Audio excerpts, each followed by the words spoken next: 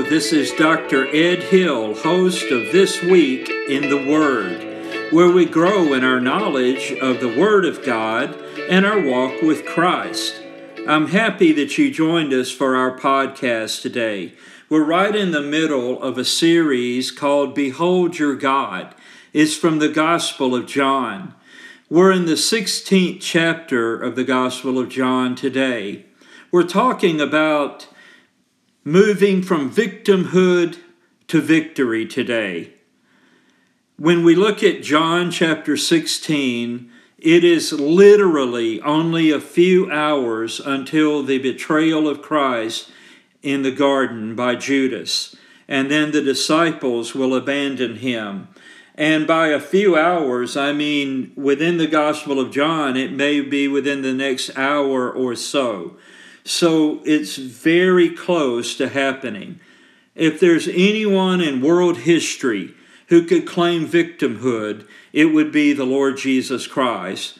But he is not a victim, my friends. He is actually the victor. I want to suggest to you today that there are many groups, probably an unnumberable number. It's hard to say that word, but a lot of groups. And every group that identifies with victimology would love to identify you with that group and put a label on you and affirm you so that you are acceptable to that group. But the problem is you will then be wearing around a victim label on your life. I'm going to give you an example from two things from my life growing up, and I'm not going to go into detail about them. They weren't, probably if other people saw them or knew about them, they'd say, well, they're not terribly traumatic. But I was thinking recently about events in my life, and I can kind of identify two or three things that would very easily allow me to claim victimhood and just be defeated the rest of my life, if I wanted to do that. But that's not who I am in Christ. Sometimes we use the phrase, I'm doing pretty well under the circumstances. And my question for you is, what are you doing under there? If you're a believer in Christ, you are not under any circumstances. You're in Christ. Now, I can understand if you joined us today and you do not make any claim to be a Christian, or maybe you have been around church your whole life, but you feel distant from God, very probably you feel like you're living under circumstances. And life may, in fact, really, truly be difficult for you, and I don't even minimize that. You may feel like you are a victim of some very serious and real things. Well, you may be even one of those that are triggered by certain people or words or, whatever it is that triggers people today. You may feel like you're searching for a safe space all the time. I have a word for you today from John chapter 16. The Eagles recorded a great song, Get Over It. And if you read the lyrics to that song, it kind of talks about the whole idea that everybody's a victim today. And it's really a fairly old song, but the world wallows in victimhood. And there are people, listen to me very clearly, if you've been labeled as a victim in some way, and it may be a real thing that got you labeled that way, but hear me clearly. There are people with an agenda. There are groups with an agenda who want to use you in their agenda. They don't really care about you, but you're useful to them, and they want to keep you a victim. And I have a message for you today. If you allow that and you accept that in your life, then you're allowing them to use you and keep you down in victimhood. But if you name the name of Christ, Christ has already moved you from victimhood to victory. Now in John chapter 16, let's go there. John chapter 16, When I find it, I'm going to read some of it here. I thought I had it there. All right, here we go. John chapter 16. These are the words of the Lord Jesus Christ. Again, as I mentioned, just within maybe an hour or two or less of actually being betrayed in the garden by Judas and deserted. The disciples headed for the tall grass, let's be honest, when all of this happened. So here in John 16, Jesus Christ speaks further. These things have I spoken unto you, that ye should not be offended. They shall put you out of the synagogues. Yea, the time cometh, that whosoever killeth you will think that he doeth God service. And these things will they do unto you, because they have not known the Father, nor me. But these things have I told you, that when the time shall come, ye may remember that I told you of them. And these things I said not unto you at the beginning, because I was with you. But now I go my way to him that sent me, and none of you asketh me, Whither goest thou? But because I have said these things unto you, sorrow hath filled your heart. Jesus predicts tough times ahead. Now, I don't want to get off too far in this direction, but I do want to make a point here. Many people doubt and scoff about something in the Bible called the rapture of the church, where Christ comes back for his church before the tribulation period and the wrath of God happens on planet Earth. Personally, from what I see going on in the news, and I'll get very specific when we do a series in the near future about Bible prophecy. Personally, I feel that event is imminent. It's very near. It could happen at any moment based on what I know about history and what I know about the Bible. So Christ alluded to that in John 14:1. You may want to go back and listen to the episode regarding chapter 14 of John. Some of the critics of a pre-tribulation rapture charge those who believe in a pre-tribulation rapture with wanting to, escape persecution. And that's the reason we think that. Well, Christ said what he said in John 14:1 about the rapture. Here, though, he clearly tells us, especially the disciples, but I believe any believer who reads this after they lived, he tells believers that, hey, tough times are ahead for all of you, even though there is a pre-tribulation rapture. You see, even though there's a pre-tribulation rapture, there's no guarantee that you and I will not suffer for Christ. In fact, we know that we will, because all that live godly in Christ Jesus shall suffer persecution. That's from the Bible. So it may be big or little, but we will all go through something because we name the name of Christ. But that in no way demolishes the fact that there will be a pre-tribulation rapture of the church. And anyway, that's not even my point today, but I did want to put that there. So Christ warns all believers in him that tough times are ahead, and it was most directly given to the disciples because they would go through what he said right here. Now, I want you to think with me, put yourself in the sandals of the disciples for a moment. Jesus Christ, with whom they have traveled Israel for 3 years, they have been privileged not only to hear his public teaching, but his private teaching just with them. This was a very special relationship that the Lord Jesus Christ had with these disciples. But here he tells them, by the way, you're going to be put out of the synagogues. What? the people I've grown up with, where I've worshiped God my whole life, they're going to put me out? Yep.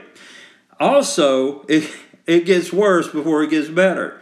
He says, the time cometh that whosoever killeth you will think that he doeth God's service. Kill? It's sort of like, that's not the discipleship I signed up for. Well, he's warning them here that tough times are ahead. And he goes on to say, and also, I'm leaving. What? And I'm not making light of this. I'm saying this must have been mind-boggling for the disciples, because everything that they had grown accustomed to is about to change. And I want you to write this down on a rock and bury it, because it'll be true. If the Lord doesn't come first, it'll be true 100 years from now. As Christians, we act like we're in Disneyland, and we're not. This is not Disneyland. It is a battlefield. Let that sink in. Tough times are ahead because you, as a believer in Christ, will remain faithful to the Lord Jesus Christ. Now, the world system and professing believers who probably do not even know Christ personally, other people will try to convince you that you're a victim. You should just cow down and give in to victimhood and just wallow in that, because this is just terrible what you're going through. Hey, it's not Disneyland, it's a battlefield, yo. You understand what I'm saying? And Jesus Christ warned us this right here. Tough times are ahead. But there's good news. We will have a comforter in tough times. Look in John 16 and let's go to verse 7. Nevertheless, I tell you the truth. It is expedient for you that I go away. For if I go not away, the Comforter will not come unto you. But if I depart, I will send him unto you. And when he is come, he will reprove the world of sin and of righteousness and of judgment. Of sin, because they believe not on me. Of righteousness, because I go to my Father, and ye see me no more. Of judgment, because the prince of this world is judged. I have yet many things to say unto you, but ye cannot bear them now. Howbeit, when he, the Spirit of truth, is come, he will guide you into all truth, for he shall not speak of himself, but whatsoever he shall hear, that shall he speak, and he will show you things to come. He shall glorify me, for he shall receive of mine, and shall show it unto you. All things that the Father hath are mine. Therefore said I, that he shall take of mine, and shall show it unto you. A little while, and ye shall not see me. And again a little while, and ye shall see me, because I go to the Father. Now, even though tough times are ahead, my friend, we have a comforter in tough times. Now, I'm going to mess with the theology of some of you. The one who is spoken of here is the Comforter, the Parakletos, is the Holy Spirit of God. Notice that he never refers to the Spirit of God as it. The Spirit of God is not a thing or a force. The Spirit of God is a he. In the Greek, the personal pronoun for he. The Spirit of God is a person, the third person of the Trinity. Pastor Ed, explain the Trinity to me. I can't. We don't have time. And it's bigger than our small minds anyway. But right here in this passage, you have Jesus the Son, the Holy Spirit, and the Father. So God the Son, God the Spirit, and God the Father. All right here in this verse. So he's explaining here that even though tough times are ahead, and we can't change that, we will have a comforter in tough times, and he will actually live in us. It is the Spirit of Christ. While Christ was in his earthly ministry, traveling the roads of Israel with the disciples, going from village to village, town to town, preaching the gospel, the good news, he was physically limited by his physical human body, the perfect God, man.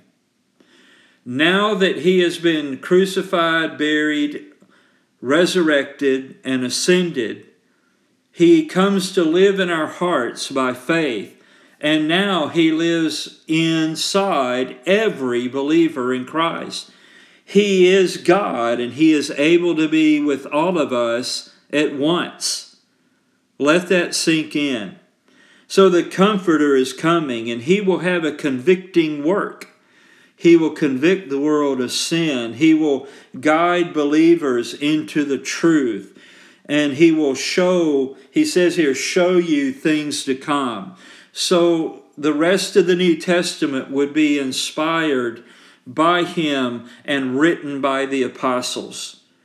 And future Bible prophecy is written through them within all of that. So the Comforter comes to live within us during these tough times, and he's always with us and will never leave us. That is an amazing thing.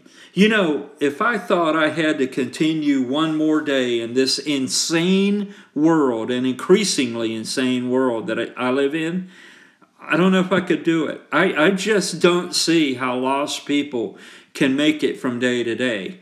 And it's starting to dawn on me, even though I do not drink alcohol. I don't know if you do, but I don't, and I've just chosen not to. So here's the point I want to make to you. I'm starting to understand as I watch the world today why people get slammed with drugs and alcohol.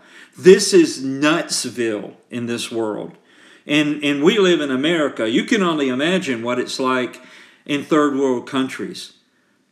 I can understand why people want out of this, or they want to turn it off or numb it through some addiction or diversion to take their minds and hearts off of the miserable condition this world is in and the misery that they live in. I get it. So I'm glad that as a believer in Christ, Jesus lives within me by his Spirit as a comforter.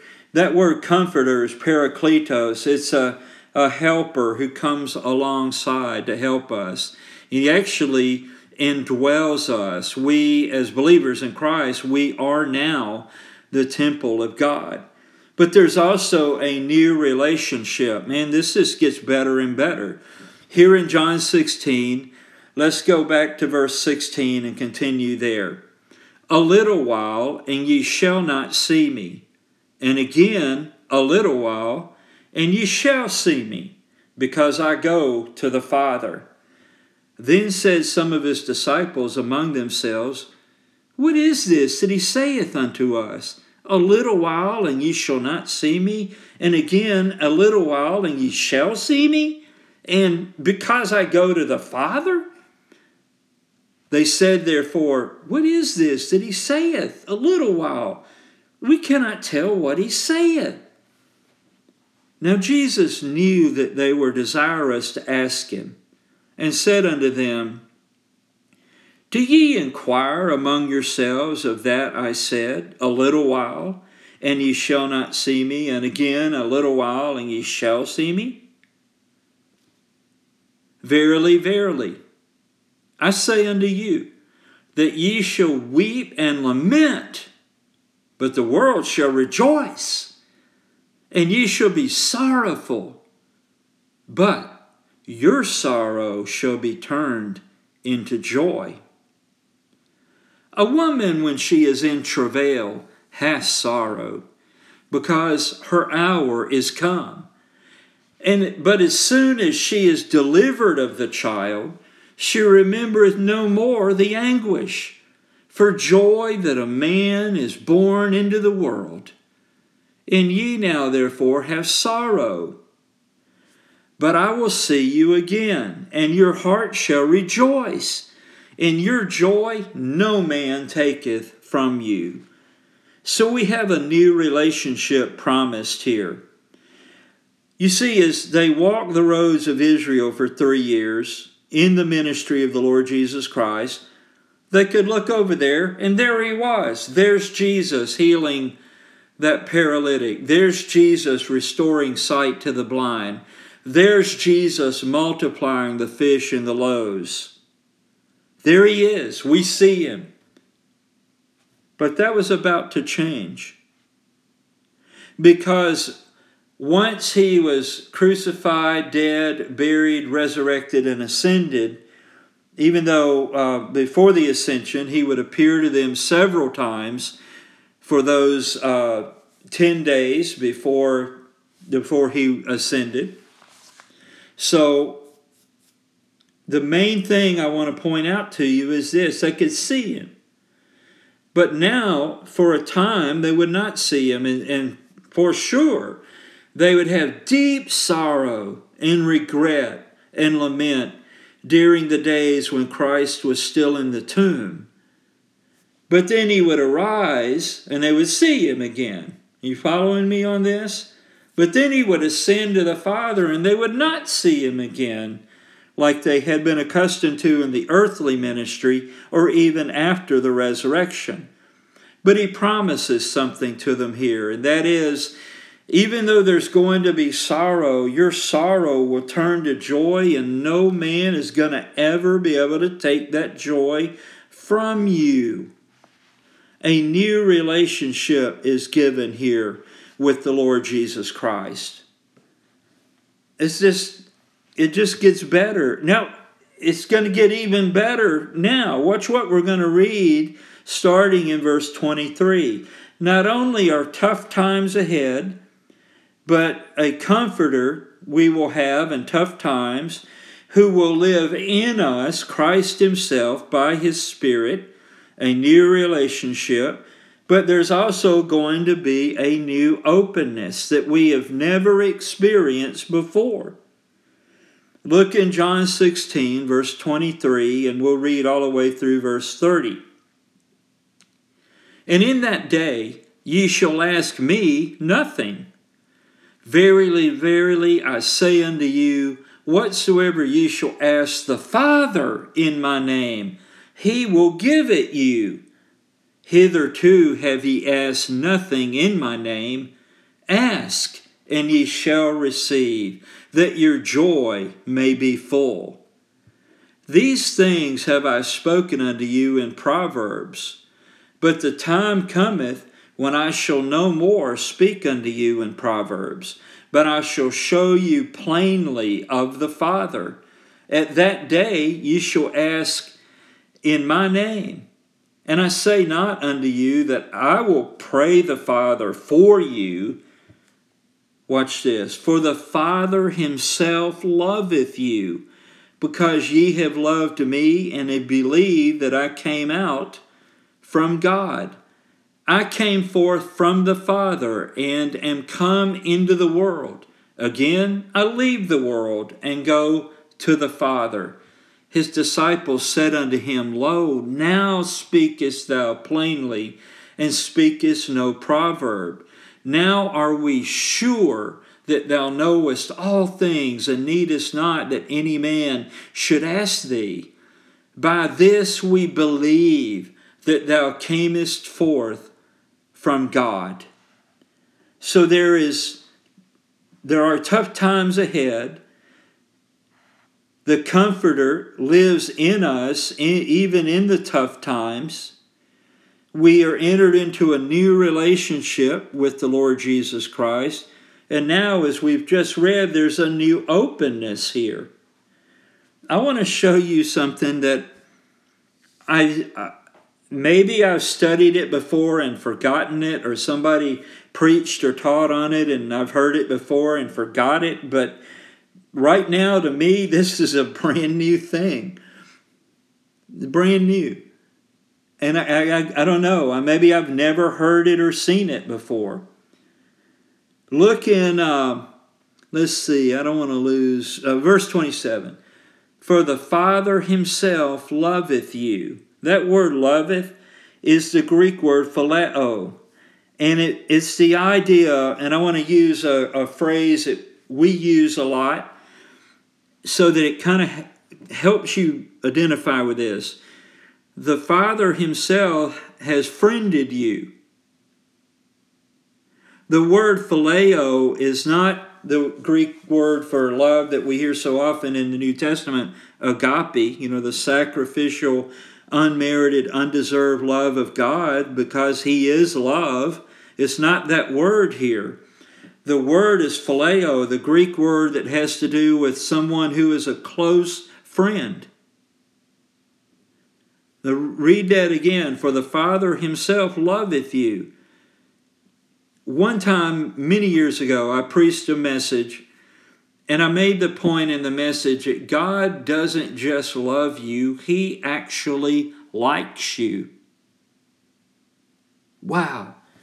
One of my church members, it was like maybe that same week after the message, told me, he said, when you said that, I never thought of the relationship like that God doesn't just love me so he died for me and to save me and all of that. All of that's true.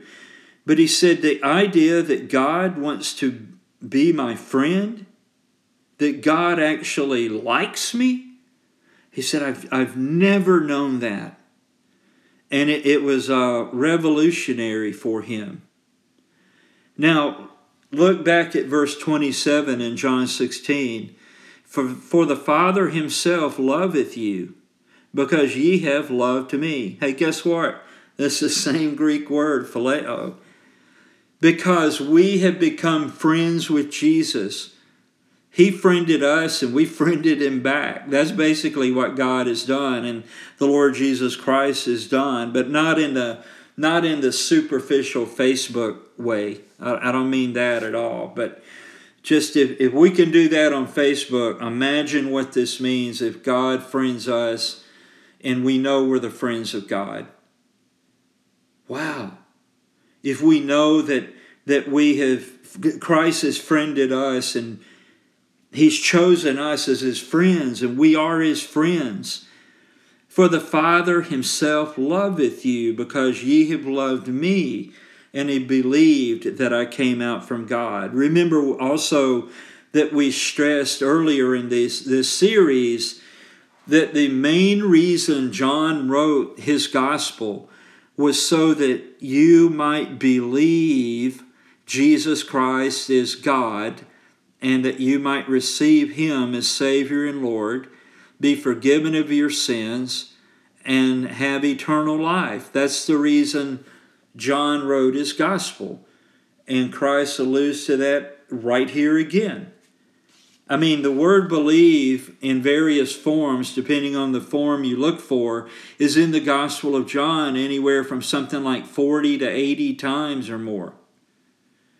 So it's everywhere in the Gospel of John. So we are friends with God, and God likes that. We're not friends with God and God tolerates us. God is happy to have us as his friends. I don't know about you, but that's just so humbling to me. And because of this, we don't need, as some people are raised and taught, to have the Virgin Mary to intercede for us with Christ, who I think the way they look at it, intercedes with God for us. We don't need the apostles to intercede for us or various saints. Jesus himself said right here, you will now be able to ask God directly and God will answer your prayers. Amazing. what a new openness. What a new openness. I remember when I was in elementary school, we used to have something called Safety Patrol, sponsored by, I think it was AAA Motor Club, and it helped promote school safety, around crossing zones and that kind of thing. Anyway, if you were a school safety patrol, trust me on this, it was a big deal. And we got to wear little white sashes with a badge on it, that we were a school safety patrol. And I wanted to be one so bad. And my friend across the street, Butch Goins, was one. And I said, can you talk to Mr. Lovett? He was the one that organized the safety patrol. Can you talk to him about me becoming one? And I needed him to intercede for me, and he did. And I became one. I was so happy. Well, I don't need Mr. Lovett to get me in good with God the Father. Wow. There's a new openness here. And I know it's hard to imagine, but wait, there's more. It's even better. Let's look a little farther here. Let's see, where are we going here? Verse 31. There's also peace in a world of trouble. Now, I can't make the world stop being a problem. The cosmos, this world system, it has a prince in it, and that is Lucifer, that is Satan, the devil. He is not like a co-God. He's not the brother of Jesus Christ, as some people believe. He's not. Jesus Christ, as God, created Lucifer. Lucifer rebelled against the rule of Christ. And he thinks he's going to win, but man, how self-deceived can you be? Pride entered in, he rebelled against God, and he is the prince of this world. And he controls and orchestrates this world system, this cosmos, K-O-S-M-O-S in Greek. And the cosmos can refer to the world that God created, which it does. It can also refer to the world system, the ebb and flow of the world. Have you ever wondered why the world seems to think the same thing sometimes all at one time? Well, it's in that flow of that world system that Satan, Lucifer, coordinates. Now, that doesn't mean he tells each person what to think and believe, but we'll get more into all of that in another series. But the point I'm making is, he is the spirit of this age. And so we live in a cosmos, a world system of trouble. I mean, let's not sugarcoat this. As I mentioned earlier, we are not in Disneyland. We're walking through a battlefield. On a battlefield you are shot at. There are mines everywhere that you can't see. It's very threatening to walk through this battlefield. And yet Christ is with us by His Spirit. We have a new relationship with Him. There's a new openness between us and the Father because of Jesus Christ, God the Son. But there's still trouble as we walk through this world. Can I get a witness? Amen. John 16, verse 31. Jesus answered them. And let me say this before I go further here. I like how the Lord Jesus Christ brings us as disciples to a certain point, and then we say, okay, we get it. And then he brings us up short, sort of, and says, do you really get it? Because when we say we get it, it's like we barely scratch the surface, and there's so much beyond that we don't even know that we don't know. And He's always in the process of growing us into strong sons and daughters of God. Jesus answered them, do ye now believe? Behold, the hour cometh, is now come, that ye shall be scattered, every man to his own, and shall leave me alone. And yet I am not alone, because the Father is with me. These things I have spoken unto you, that in me ye might have peace. In the world ye shall have tribulation. But be of good cheer. I have overcome the world.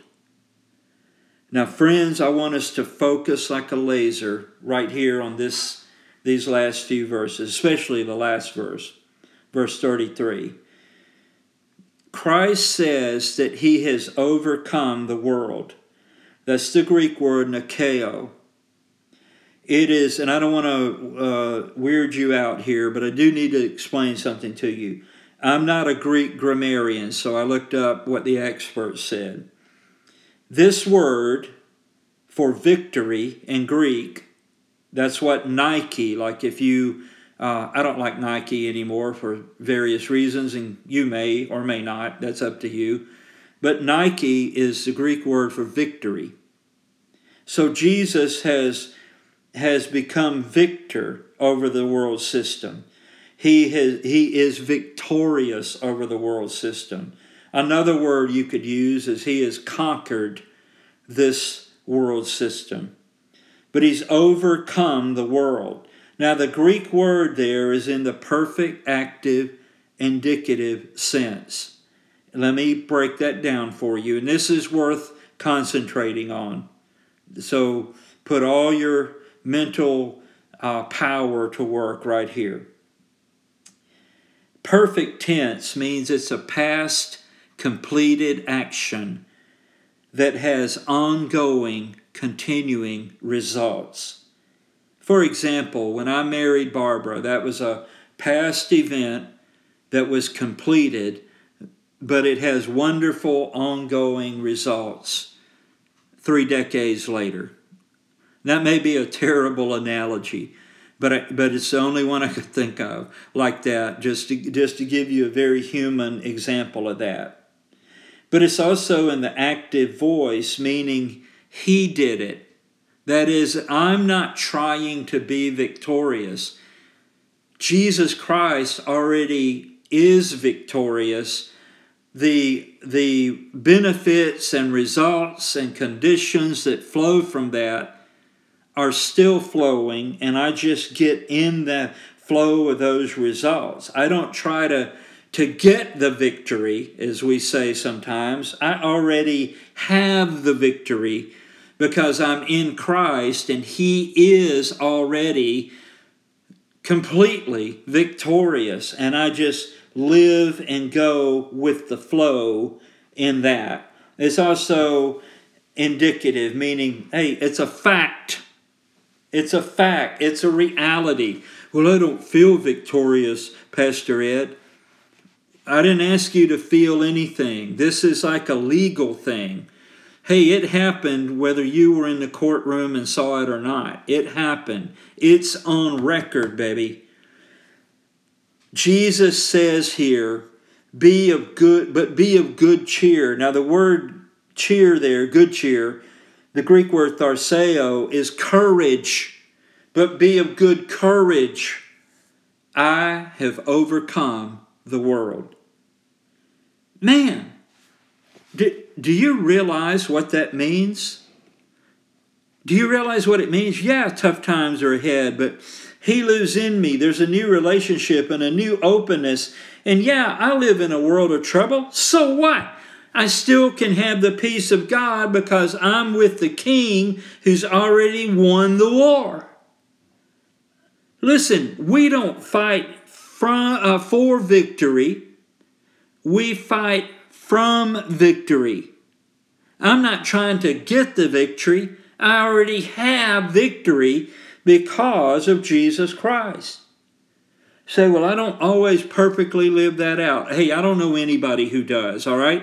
But the starting point to move from victimhood to victory is to realize, well, wait, I'm not a victim of anything. This is a tough world. Jesus told me in advance it's tough. Evil people do evil things to other people. Satan hates us. The world, we've already seen in the podcast in previous episodes, Jesus says the world, the cosmos, this world system ruled by Satan hates you when you believe in Jesus Christ. You are the enemy to the world, and that's not going to change. We're not going to win the whole world to Jesus. Although we don't know who will come to Christ, we do have the privilege and opportunity and responsibility to reach out for Christ as ambassadors for Him, because it may be that person that's being the problem to you right now, you may lead them to Christ and they join our team. Amen. That'd be great. But we don't fight for victory. We fight from the victory, and it's not one we achieve. Jesus already achieved it. It's done. And we have to remember moment by moment as He lives in us to basically let Him live His life, His victorious life through us, so that we have His peace, we experience His peace in the middle of a very troubling world. Now, Romans 8 verse 37 is something I want you to hear. Especially, now if you're not a believer, you need to believe in Christ so you can get in on what I'm about to read. But if you are now today a true believer in Jesus Christ, get ready to be blessed. Romans 8:37. Paul has just given us, in the verses before what I'm going to read, he's just given us questions like, hey, what can separate us from the love of God? And he lists all these things, and the answer is nothing can. And he sums it all up in Romans 8:37 and says, nay, in all these things we are more than conquerors through Him that loved us. That word, more than conquerors, is a version of this word, but it means super conquerors. Let that sink in, friends. In Christ, because He loves us and we're saved and He's in us and we're in Him and we have His peace, even though we're in a battlefield, it is not Disneyland. We are super conquerors through Christ, through Him that loved us. Wow. Think of it this way. The weakest Christian on his worst day ever is already victorious in Christ. We just have to begin to let Him live that out in us and through us. Now, what happens, though, if people who are actually Christians don't recognize this truth and don't apply it moment by moment, day by day, throughout the rest of their Christian life? What happens? Well, and I try to think of 3 crazy examples, but I think these will, you will feel these examples. All right, number 1, it would be like Civil War era slaves in the South, thinking they had to stay on the master's plantation after the Civil War was over and they were free. Or it would be like Nazi death camp survivors feeling like they had to stay in the camp after the airborne troops rescued them. Or it would be like military prisoners of war feeling like they had to stick around the prisoner of war camp after the war was won by their army. Wow. Simply amazing. But if we were to be like those slaves, like those death camp survivors, or like those military prisoners of war, we would be living in victimhood. we would be convincing ourselves wrongly that we were defeated. We had no hope. There was no way to win. Listen, if you're in Christ, that's wrong. Romans 8:37 says, "Nay, in all these things we are more than conquerors, super conquerors, through him that loved us." And at the end of John 16, verse 33, Christ says, "These things have I spoken unto you, that in me ye might have peace. In the world ye shall have tribulation." That's the word trouble. But be of good cheer, be of good courage, is what that means. I have overcome the world. I thank you for listening today, and I pray that as a believer in Christ, this strengthens your identity with Christ and your walk with Christ. If you are not yet a Christian, I urge you today to call on the name of the Lord Jesus Christ, and you will be saved. If you place your full faith and trust in Him, that what He did on the cross paid the price for your sins, and you invite Him into your life to be your Savior and Lord, you call on the name of the Lord, the Bible says you will be saved.